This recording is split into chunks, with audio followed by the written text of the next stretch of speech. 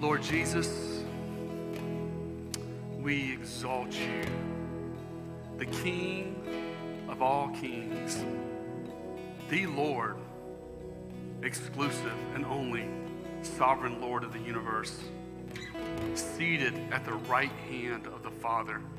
Lord Jesus, we exalt you, we love you, we praise you, we magnify you, Lord. Father, I pray for the ministry of the Holy Spirit and the Word in my heart this morning as I teach this passage. I pray for the ministry of the Holy Spirit and the Word in the life of each person that is here, in the heart of each person that's here, as we study your Word. Lord, let it come to life. You are the same yesterday, today, and forever. Hebrews 13:8. You said heaven and earth will pass away, but your word will never pass away. So, Lord, let your word come to life this morning as we study it. Give us a front row seat to what's taking place here at Tyre and Sidon in this passage. Lord, we love you. We magnify you. For it's in Jesus' beautiful and awesome, victorious, eternal, powerful name we pray. All God's people said, amen. Amen. Please continue in a spirit of worship as you have a seat this morning. Thankful that everyone's here and we get into the Word this morning. This is my favorite time. This is my favorite hour of the week when I get together with my brothers and sisters and study God's Word. Hebrews 4:12 says the Word of God is living and active, is sharper than any two double-edged sword. At Calvary Chapel, part of our worship is just walking through the Word. It's just walking through the Word. You know, my job as the shepherd, according to the pastoral epistles, is preach the Word in season, out of season. Just teach it. As Charles Spurgeon said, just let the lion out the cage and let him do his job. That's all we do, is we just teach the Word and let the Word of God and the Holy Spirit is ministering during the Word, but those are the two things that change and transform our hearts. Amen? So please turn in your Bibles this morning to Matthew chapter 15. Matthew chapter 15. We're going to finish this chapter, verses 21 through 39, but what I want to do by way of introduction is I want to read these first 8 verses so we get our minds oriented in the direction that God's Word is taking us this morning. And man, this is going to be a barn burner. It's going to be a doozy. I loved studying it this week, and I'm so excited to present it to you this morning. So let's take a look at it. Matthew chapter 15, verse 21 says, "Then Jesus went out from there and departed to the region of Tyre and Sidon. And behold, a woman of Canaan came from that region and cried out to him, saying, 'Have mercy on me, O Lord, Son of David. My daughter is severely demon-possessed.' But he answered her not a word. And his disciples came and urged him, saying, 'Send her away, for she cries out after us.' But he answered and said, 'I was not sent except to the lost sheep of the house of Israel.' Then she came and worshipped him, saying, 'Lord, help me.'" Another short prayer there. We talked about this a couple of weeks ago. There's another short prayer, like as we saw with Peter a couple weeks ago. Anyway, verse 26. "But he answered and said, 'It is not good to take the children's bread and throw it to the little dogs.' And she said, 'Yes, Lord, yet even the little dogs eat the crumbs which fall from their master's table.' Then Jesus answered and said to her, 'O woman, great is your faith. Let it be to you as you desire.' And her daughter was healed from that very hour." Father in heaven, thank you, Lord, as we study the Gospel of Matthew, Lord. Open our hearts. Let us continue in a spirit of worship. Holy Spirit, minister to us this morning your word.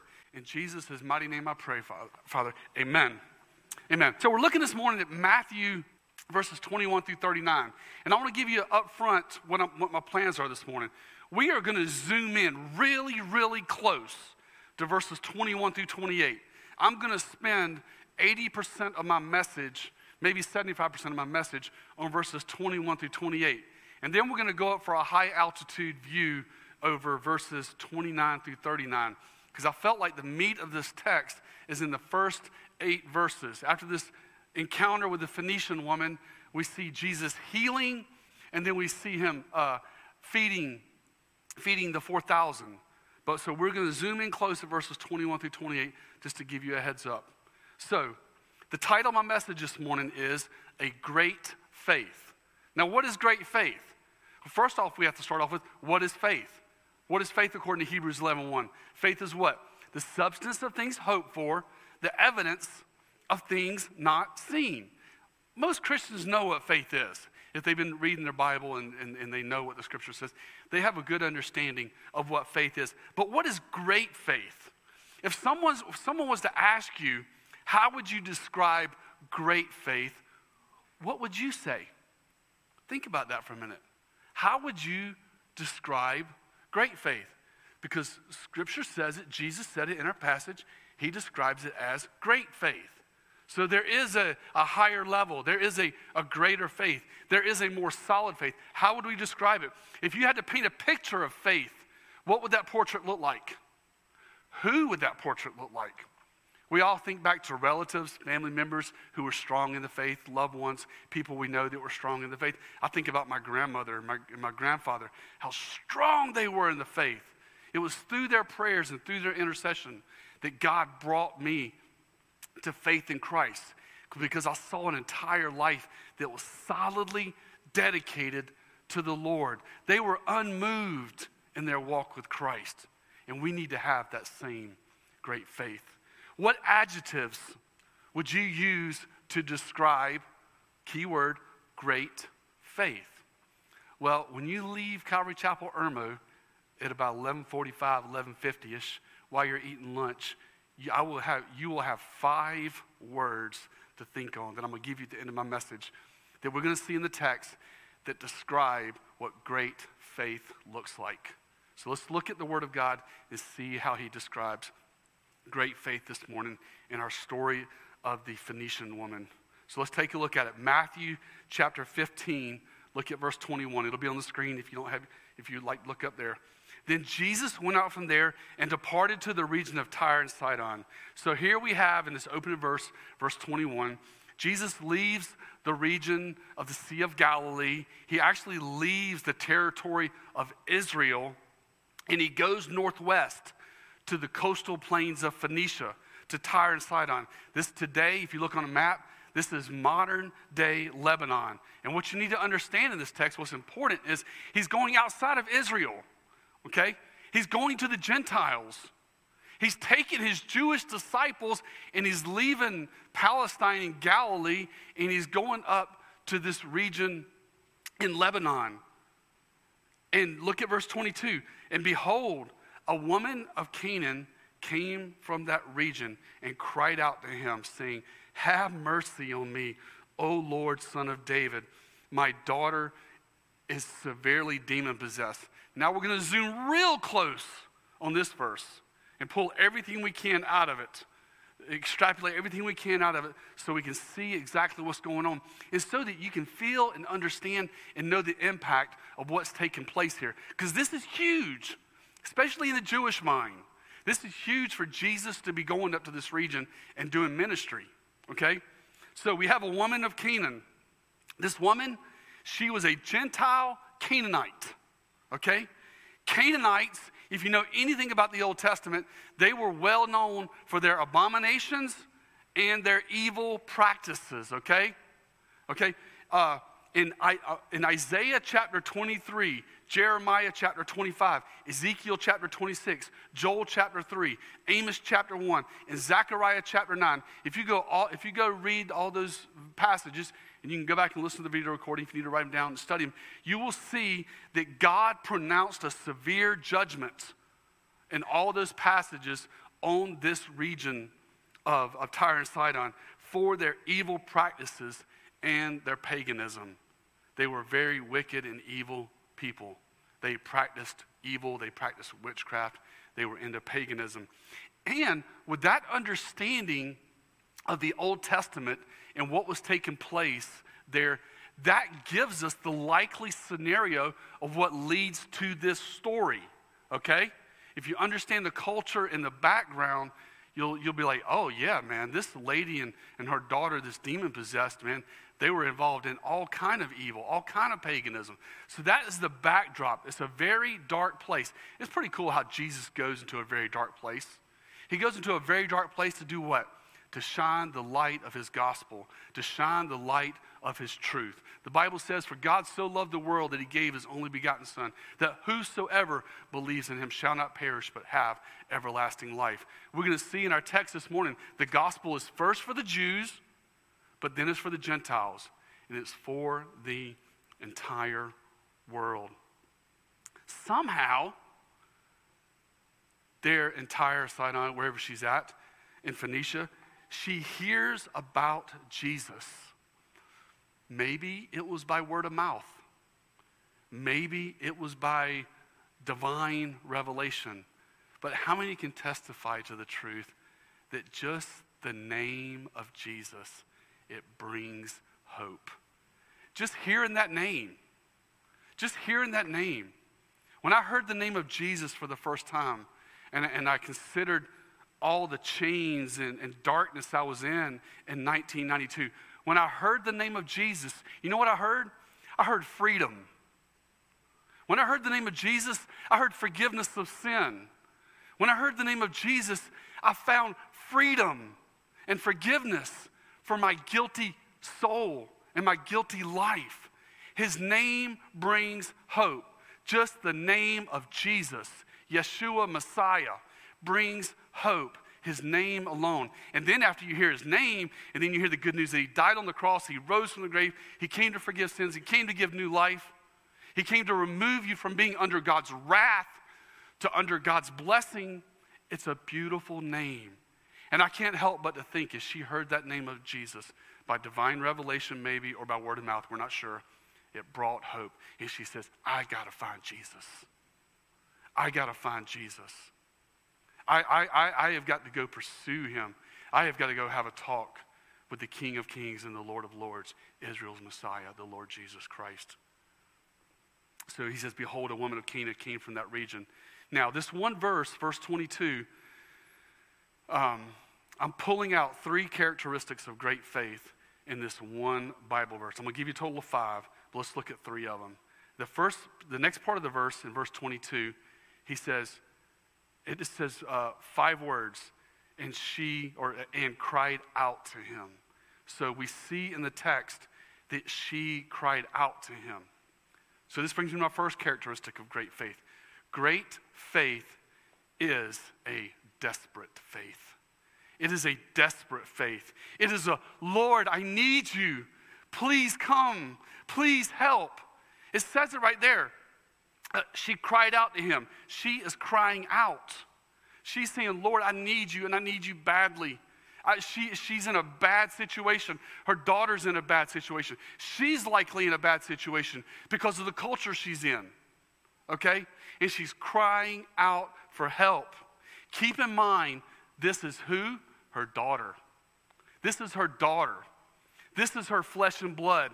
Nothing crushes a parent more than to see their child suffering from bad decisions or from the deception of sin.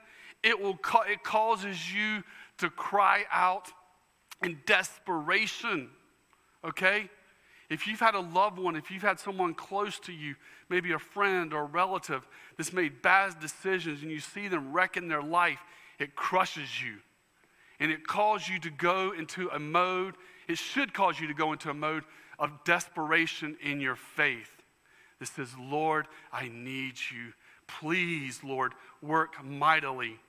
In tragic and difficult times, you and I need to draw close to God, okay? Unfortunately, for many of us, when we go through tragic and difficult times, people fall away from God. That's not the way it's supposed to work, friends. That's not the way it's supposed to work. God is not the author of evil, okay? And when bad things and tragic things happen in this world because of man's choices or because of Satan's attack, we need to run to our Heavenly Father. We need to run to the Lord Jesus Christ and not let up, but persevere in our faith. So number 1, great faith is a desperate faith. We see it right here in our text. as she is coming to the Lord Jesus. In that phrase, I pulled it from that phrase, she cried out to him. The second element of great faith, just a few words down, it says, and she says this, have mercy on me. Have mercy on me. So the second element of great faith that we're painting a picture of faith is great faith is humble faith. It's humble faith. Humble faith is not arrogant. Humble faith is not prideful. Humble faith recognizes your sin. Humble faith recognizes our depravity. Humble faith recognizes the plight of our sin and our guilt and our separation from God. Okay?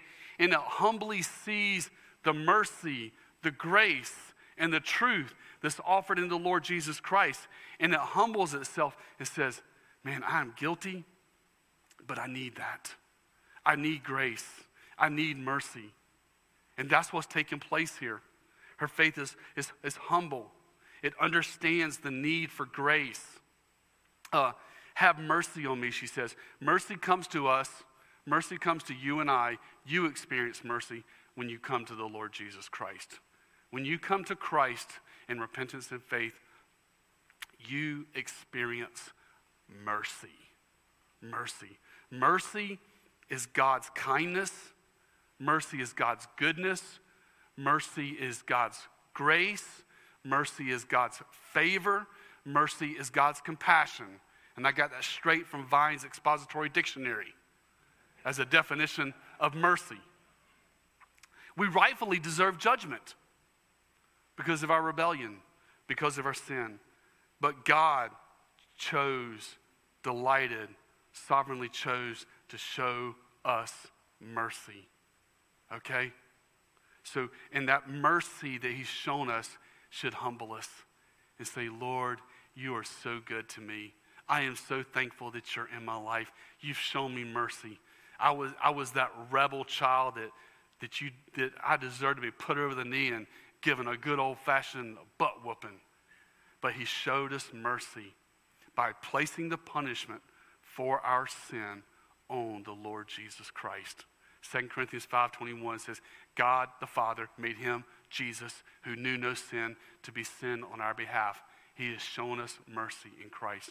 Friends and family, you've experienced God's mercy. You're completely forgiven of all your sin, and we praise the Lord for that. So great faith is one, desperate. Secondly, great faith is humble faith. Let's look at the third one. It's in this verse. It says, O Lord, Son of David, my daughter is severely demon-possessed. The third element of having great faith in this life is having holy faith. Holy faith. Great faith is holy faith. Notice what she calls him. O Lord, Son of David. And this is coming from the lips of a Gentile in the northern regions outside of Israel. You know, the Pharisees fought against Jesus. The Sadducees fought against Jesus. The people believe. But here you have this Gentile woman who's desperate. And her faith is holy as she calls him Lord, Son of David. A holy faith, which is a great faith in Christ for us today, acknowledges that Jesus is the sovereign Lord of the universe. He is the creator, the one who walked the land of Palestine, the one who the four Gospels are written about, the one that suffered and died on the cross for our sin and all that humiliation. He is the sovereign, eternal Lord and God. And when we acknowledge that truth and believe that truth, our faith is holy, okay? It is holy, it is divine, and that, according to the text, he's going to call it, say this is great faith. That is great faith. That is great faith. It's more than just this, well, I believe everything's going to turn out. You know, some people say, well, I just believe everything's going to turn out. What do you mean what's going to turn out? Who's going to turn it out? Who's going to fix it? Who's going to do what? What does that mean? But when our faith the object of our faith is the Lord Jesus Christ, and it displays these characteristics I'm talking about, it is called, Jesus said it, not me, great faith. And we acknowledge, she says, Son of David, when we acknowledge that Jesus is the King of Kings, Lord of Lords, and he is Israel's Messiah. He is Israel's Messiah. The scripture is very clear. He came first for the Jews, then for the Gentiles. We'll talk more about that in a minute. A holy faith stands in awe of his majesty, his power, and his glory.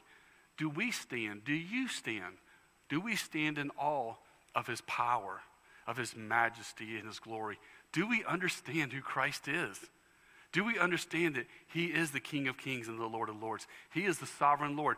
In Romans chapter 10, verse 9, it says, if you confess with your mouth Jesus is Lord, you believe in your heart that God raised him from the dead, you shall be saved. In the context of Romans chapter 10, verse 9, that's a death sentence.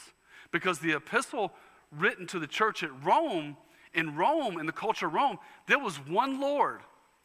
And his name was Caesar.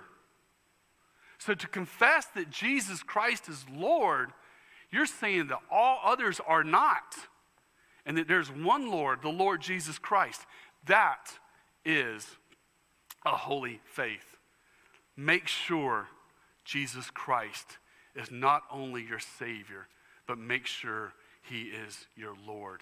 And acknowledge that. And let your holy faith, humble faith, desperate faith become great faith, as we're going to see in this woman. Now, this story turns, man. This story turns quickly. And you're like, what in the world is going on in this text? What is going on in this passage? Look at verse 23. I'm just going to read the first 7 words. Verse 23. But he answered her not a word. Now, the he there is Jesus. Jesus does not answer her. Now, this seems strange to our understanding of who Jesus is. I mean, really, Jesus, what are you thinking? What are you doing? It says there's no response. There's no response to this woman from the Lord Jesus Christ. What is going on here? There's this moment of silence. It's like you tell God something and you're waiting for an answer, and Jesus doesn't answer. You're like, what's going on? What is happening here? One of the greatest challenges to our faith in this life is when God is silent. Is when God is silent. What do you do when God is silent? What do you do when God is silent? When there appears to be no answer, no voice, no answer found in Scripture. No, you're not hearing God. You feel like you're not getting an answer. The world watches with contempt, and they shake their head, a lot like the people did there at the crucifixion. It says they shook and they wagged their heads, saying because he couldn't save himself. He said he'll rebuild the temple. He can save people, but he can't save himself. What is going on here? And this brings me to the 4th element of great faith. And here it is. Great faith is a persevering faith. It's a testing. That's the way Pastor David sees it. It's the testing. Am I going to wait upon the Lord? What am I going to do in this moment when God is silent? And here's what you do. You trust God in the silence. You wait. And you haven't got your answer from heaven. He hasn't come through yet. You trust him in the silence. That's what we Christians do when the answer has not come yet. We wait upon the Lord. A persevering faith is a continuing faith in spite of difficult situations. And in that waiting, my hope and my prayer, our hope and our prayer should be that God grows us in our faith in him. It says, Lord, I will wait upon you in the silence for your answer. And I'm going to stay the course. Isaiah chapter 40, verse 31 says, "But those that wait on the Lord, they shall renew their strength. They shall mount up with wings like eagles. They shall run and not be weary. They shall walk and not faint." Just to be completely honest with you, I should probably be sitting down there right now listening to this message, okay? Because as I was studying it this week, and my wife will testify to you that I have a difficult time waiting. I have a difficult time waiting upon the Lord, catastrophizing, and just not keeping it all together when things are not going the way I wish they would go. And so I'm preaching to myself this morning. Hopefully a couple of you guys I'm ministering to also. But we have to wait upon the Lord. We have to wait upon the Lord. Persevering faith can be like a roller coaster, but it hangs on to the promises of God. I don't care what the world thinks. Let me repeat that. I don't care what the world thinks, or even people within the church.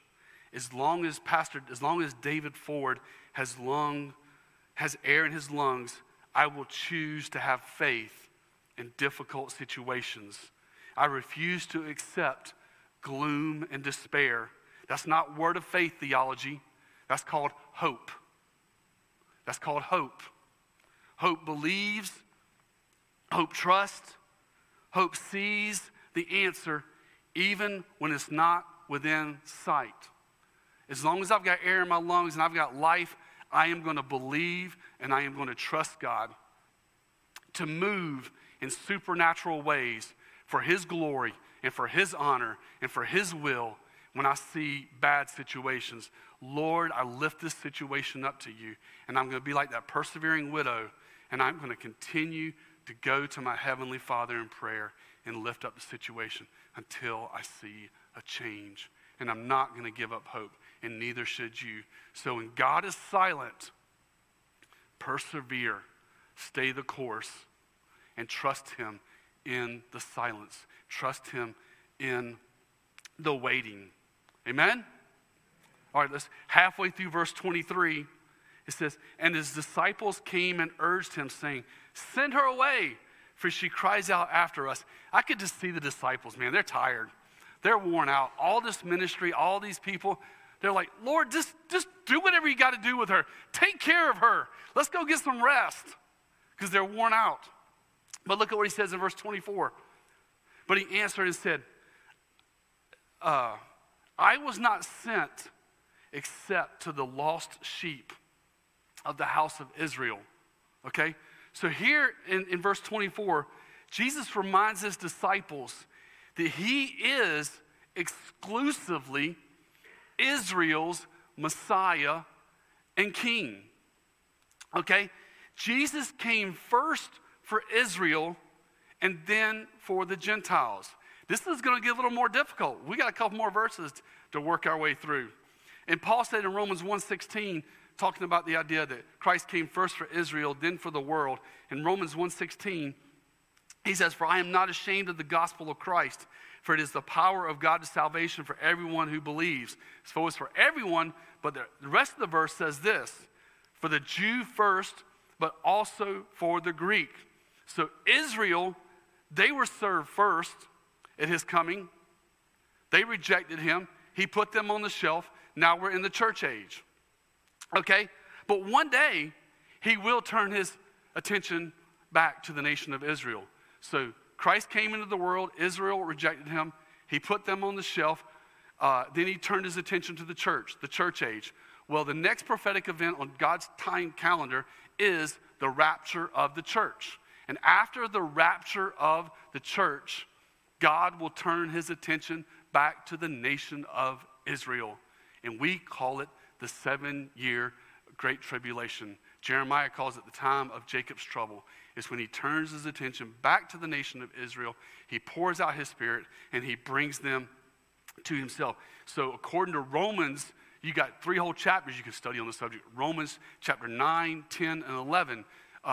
God has a plan for the nation of Israel, and He will turn His attention back to them. But again, verse 24, Jesus' statement.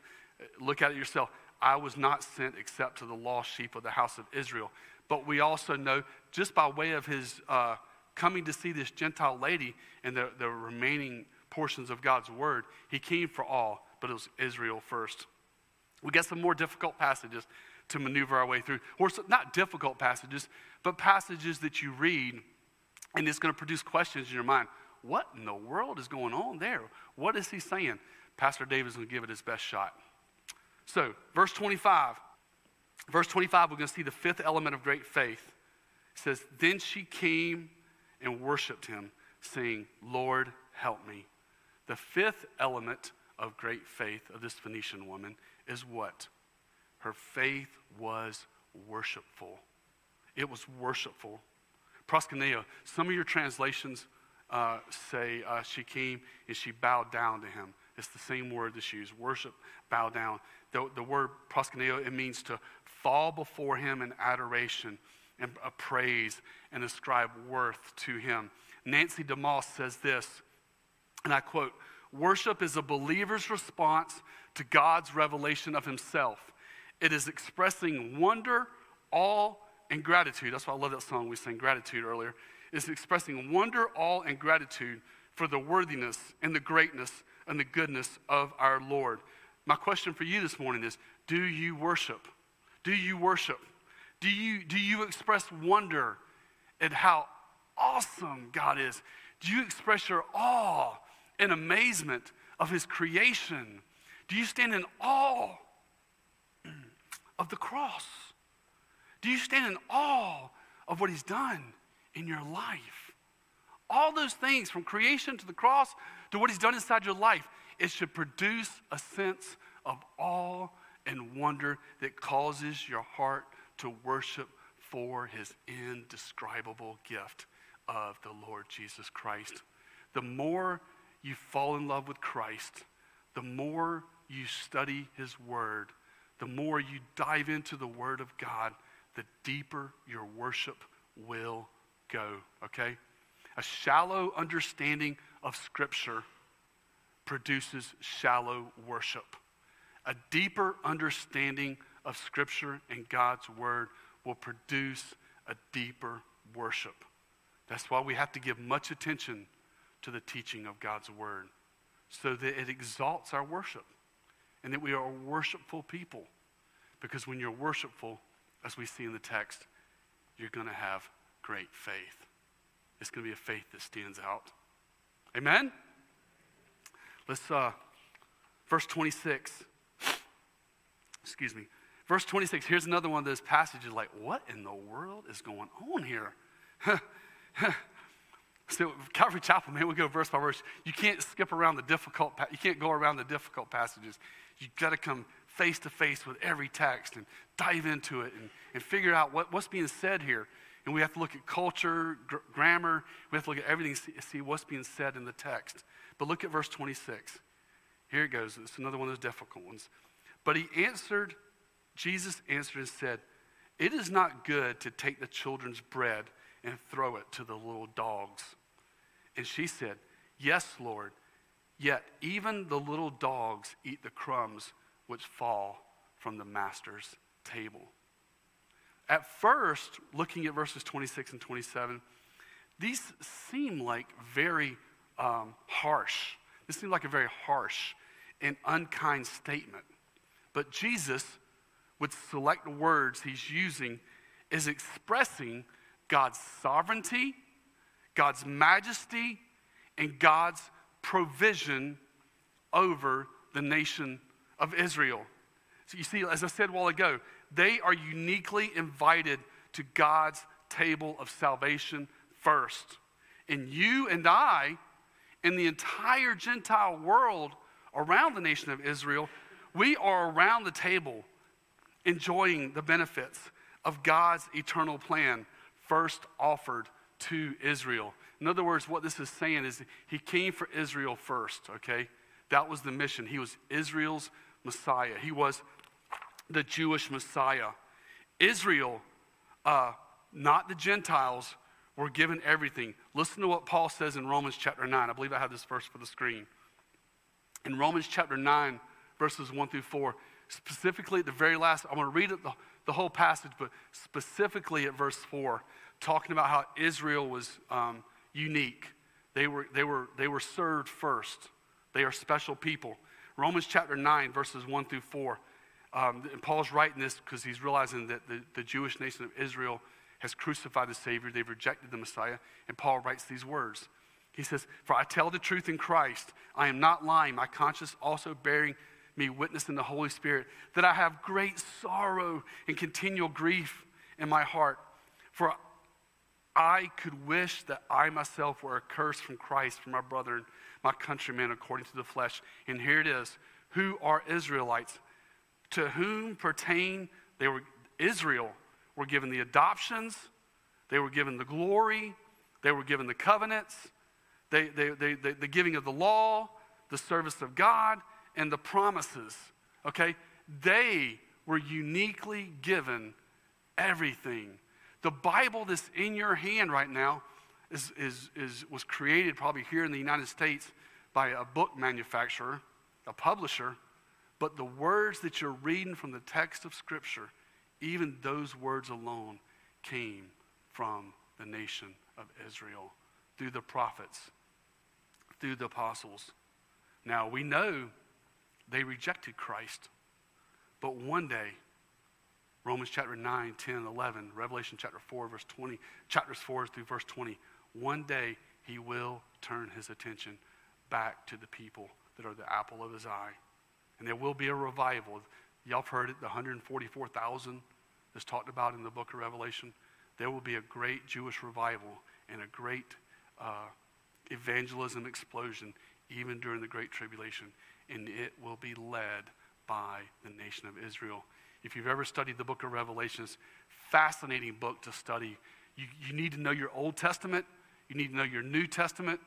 But if you look at it, if you break it down, Revelations chapter 1, 2, and 3, what's it all about? The churches. The churches. It's all about churches. The church, what's taking place in church. In Revelation chapter 4, verse 1, it says, after these things. So from Revelation chapter 4, verse 1 to Revelation chapter 20, there's no mention of Christian. You will not find Christian. You will not find church. You will not find anything to do with the theology of the church, because it's the nation of Israel during the Great Tribulation evangelizing the world. So they are special. They are unique. They are the people of Israel, and we are the church. We here at Calvary Chapel, we are not replacement theology. We don't follow replacement theology. The church, we do not believe the church has replaced Israel, okay? We believe that God has a unique plan for them and a unique plan for the church. He's going to bring it all together for his honor and for his glory. Amen? Verse 28 says, "Then Jesus answered and said to her, 'O woman, great is your faith.'" There it is. "O woman, great is your faith. Let it be to you as you desire." And look at this, man. I bet she cried, she wept, she fell to her knees in just this beautiful joy, and her daughter was healed from that very hour. Don't forget the context and the historical setting, okay? Jesus compliments this Phoenician woman's faith. It's a statement to the disciples, it's a statement to the nation of Israel, and to all the world. His gift of salvation is for all people. And all people, Jew, Greek, Gentile, from Europe, from Africa, from the United States, all peoples of the world can have this strong faith in Christ. Jesus calls her faith great because, just in summary, Jesus calls her faith great because, one, it is desperate. It is desperate. Is your faith desperate? Is your faith desperate when it needs to be? You know, we're always desperate and hungry for the Lord. But when things go south and tragedy strikes, our faith needs to be desperate. Is your faith desperate? He calls her faith great because it is humble. You know, we should have a humble faith, meaning we're not arrogant, we're not prideful. We're humbly thankful for everything he's given us. And we say, Lord, I submit to your will. I submit to your authority. Lord, please work mightily in this situation. her faith is holy. Is our faith holy? Do we recognize that Jesus is not only our Savior, but our Lord? Her faith is great because it perseveres. It continues. Faith, biblical faith, great faith, presses through the difficult situations. It presses through the hard times. And let me tell you something. It is hard as you know what. It is very difficult. It can be very challenging when you face difficult times and difficult situations. But Christian, you got to press through. You got to press through. This too shall pass, okay? We got to press through. We got to stay strong. We got to hold on to the reins and say, Lord, I'm going to trust you through this fire, through this difficulty. And then finally, Jesus calls her faith great because it's worshipful. I hope I've given you some things to chew on this afternoon that you can ponder in your relationship with Christ. But this is what we want our faith to look like: desperate, humble, holy, persevering, and worshipful. So there we have it, verses 28. Let's finish up this passage. Verse 29, Jesus departed from there, skirted the Sea of Galilee, and went up on the mountain and sat down there. Then great multitudes came to him, having with them the lame, the blind, the mute, the maimed, and many others. And they laid them down at Jesus' feet. And look at what he did. He healed them. I can only imagine what's going on in the mind of the disciples. They've seen what's happened with the Phoenician woman. Now they see all these healings. And look at verse 31. So the multitudes marveled, and they saw the mute speaking, and the maimed made whole, the lame walking, and the blind seeing. And they glorified the God of Israel. There was a sense of awe and wonder that was grabbing the disciples' heart. Man, this Jesus, he is the real deal. He is setting people free. He is healing. I mean, imagine what's going on in their minds. They have eyewitnessed him healing the Phoenician woman. Now he's healing the multitudes. He's blowing their minds, and he's bringing hope. He's bringing hope to hopeless situations. You see, Jesus truly is the answer for everything. He is the answer for our sin. He is the answer for our disease. And he is the answer for any difficulty that comes your way. What challenge are you facing? What difficulty are you facing? What is the obstacle that's standing in the way of you taking the next step with Christ? Jesus is there for you, okay?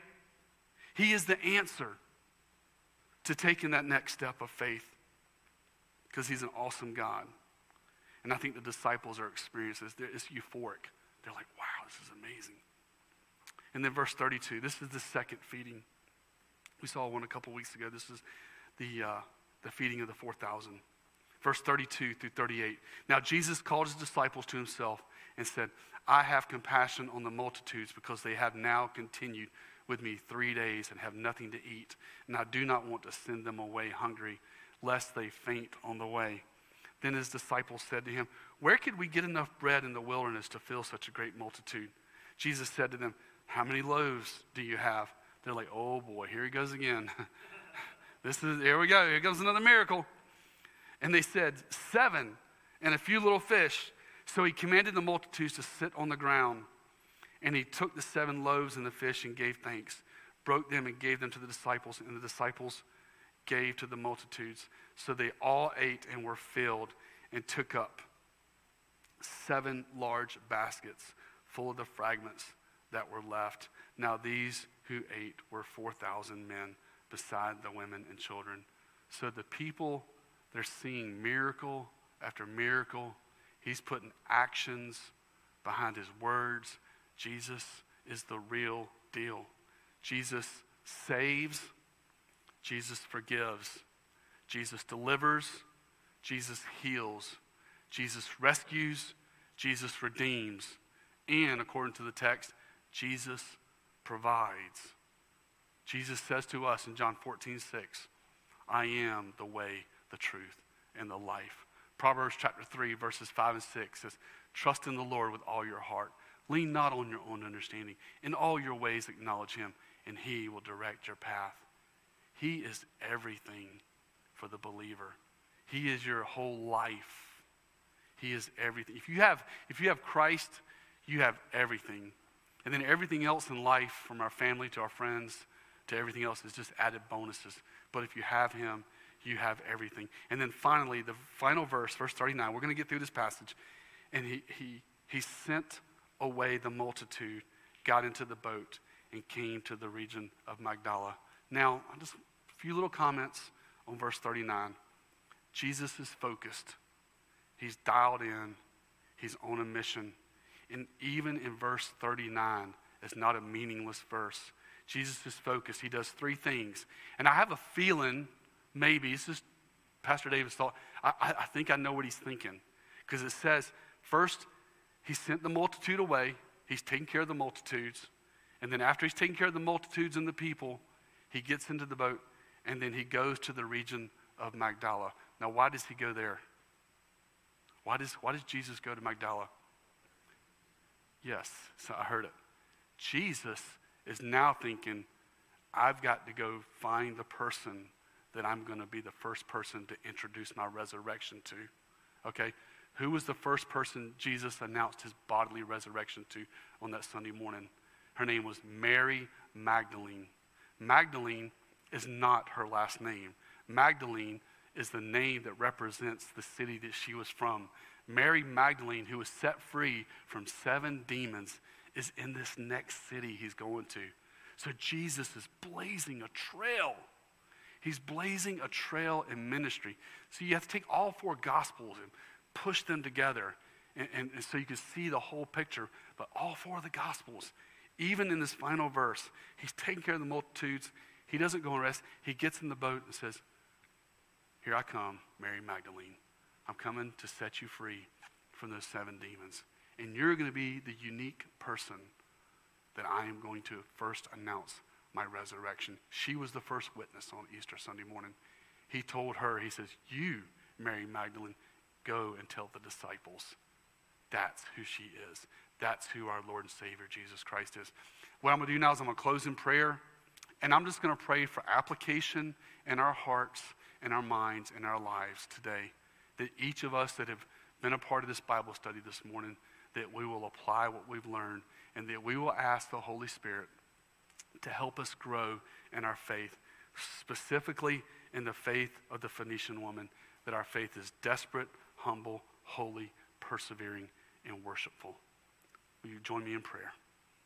Father God in heaven, thank you, Lord, for your word. Lord, we've studied it, we've pulled it apart, and we've seen some beautiful, wonderful truths in our study. And Father, specifically looking at the Phoenician woman, Lord, help us to grow in our faith. Help us, Lord, to have great faith, Lord, that's desperate for you, that's humble and submits to you, that's holy and obeys you, that's persevering and that continues in life. And help us to have a faith that says, I will worship you, King Jesus. In your awesome and beautiful and wonderful name I pray. Amen.